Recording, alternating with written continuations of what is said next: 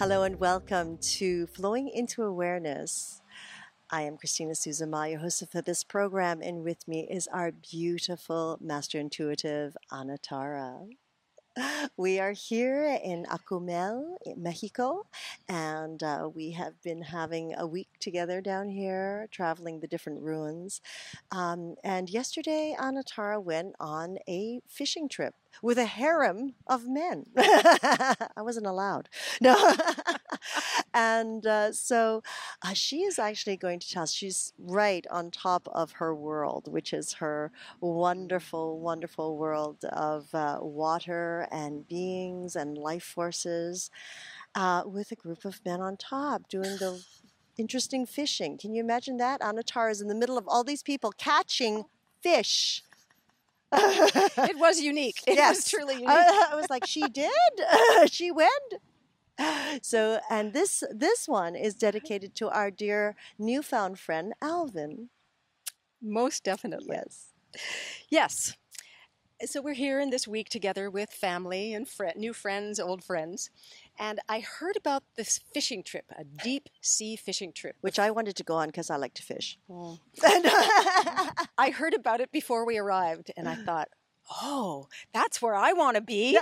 I would love to go out and float on the ocean and be in a boat. And the fishing part, it was irrelevant to me. I didn't care. I wanted to be on the water in the sunlight, surrounded by the blue mermaids, dolphins, water beings underneath me and all around me.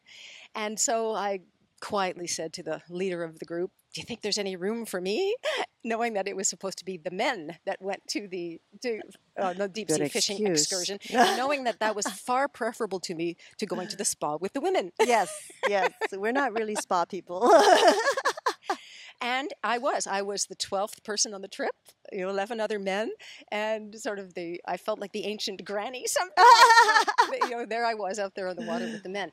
And, we set out and it was beautiful, and I was on the bow and I was being splashed with the water and hearing from the mermaids and hearing from just the water, what it's like to be a part of this ocean.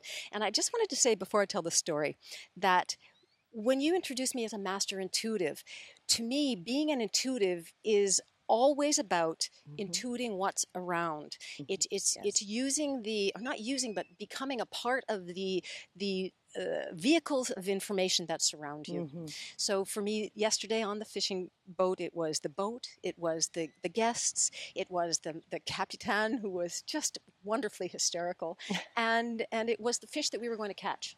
So we'd been out and trying to fish for a while, and nobody was catching anything. And like there may have been one or two fish that had been caught, and I thought, these men have come on a fishing trip, the ones that are really into it, because they want to catch a fish. And so I thought, I'm going to experiment with this, and I'm going to see what I can sort of extract from the ocean in a positive and communicative way about what's going on with the fish.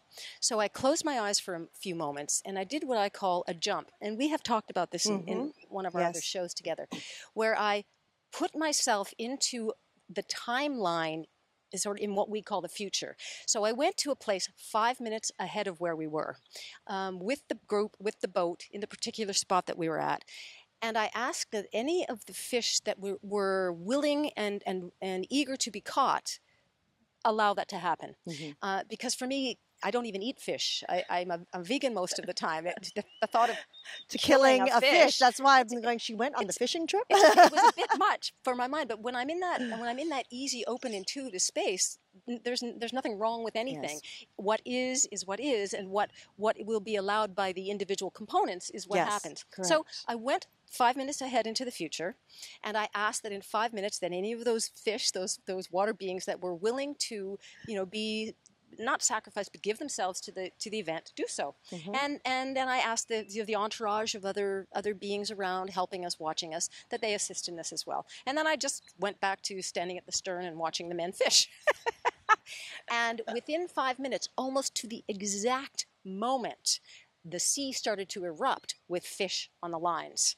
Mm. And I sort of winked inside to myself, and I thought, oh, well, that worked. There really were some fish here that were wanting to give themselves to us just for the experience. And it went on for almost an hour that the fish continued to give themselves to us. And so I thought, well, I guess I'll We're try done. to. Oh, you tried fishing too? Yes, so I put my fishing rod in, and I caught 3 fish. Bing, bing, bing. And every time I felt the cooperation between the life of the fish and the struggle the fish was going through, not to be hooked, not to be captured, coming through the line, coming through the water, and teaching me about what that is. Teaching me about what being caught is about, teaching me about what giving oneself is about, teaching me about cooperation in all things. And there was cycle of life. Exactly. So I was able to relax with it, still thinking, my mind thinking, this is a little bit odd, but also knowing that it was all right. Yes. It was all just part of the cycle of life. It was meant to be. And it made a lot of people happy. Yeah. And I was excited that that struggle to bring that fish in and reel it up. It's quite intense. Yes. I always really enjoyed it since childhood. I living on the Pacific Northwest, we'd go out fishing almost every weekend and onto the boats, and we'd go trolling, and we never, like, being Asian, you don't waste a single part of that fish. No. From head to tail, it's consumed. It's not just the fillets. Yes. Right. So it's very interesting, Anatara, because right now you sharing that story. It sort of tied it all in with the senses of what you've been going through here. Exactly. With the cenote, the spiritual cenote, where your being at one time, you were raised to know that you were going to be given to the gods. And you did it so willingly. Here are these fish that are doing the same. Connecting to the Native American talk stories. They used to build altars in the woods. When you see all these movies about them hunting these animals and everything, most of the elders all tell me that's bogus. They would build altars in the middle of the forest, and they would put offerings there, and they would invite the animals to come as food for their tribe, and they would come knowingly, willingly, because it is part of that energetic, universal cycle of being one and connecting into one, that when we consume their flesh, they become part of us and the world goes round. It is so absolutely. That's it. That explains everything. Amazing. It explains everything. We are one. That is a fantastic, fun story. And of course, they were very happy. They were very happy. I was sad that we couldn't eat the fish, though, last night. Yeah, that was a bit strange for everybody, I think. So, and how about the mermaids? Well, the mermaids are very active here. And we're at the Sirenas, I may pronounce it incorrectly, which is the mermaids. That's where we're staying. But I would say that mermaids live on a different vibration than we do. We aren't always going to see them swimming in the waters unless we ourselves happen to slip into the dimension that they exist in. And that has definitely happened to me. But occasionally, in the past few days, swimming with the turtles, I knew that I was at one with the essence of the vibration of the mermaids. So the mermaids they're here as they've always been here, watching, supporting. And being ready to accept our belief, being ready to accept our understanding of what does happen in the water and what happens through the connection water to earth to sky, water to earth to sky. Beautiful, beautiful. Thank you so much, Anatara. It's been a blessing being here with you. Just to be able to touch you. I know, and it's not just through cyberspace. It's magnificent, really magnificent. Thank you all for joining us for Flowing into Awareness. And of course, thank you, Anatara, for sharing with us your wonderful, intuitive thoughts and feelings and downloads.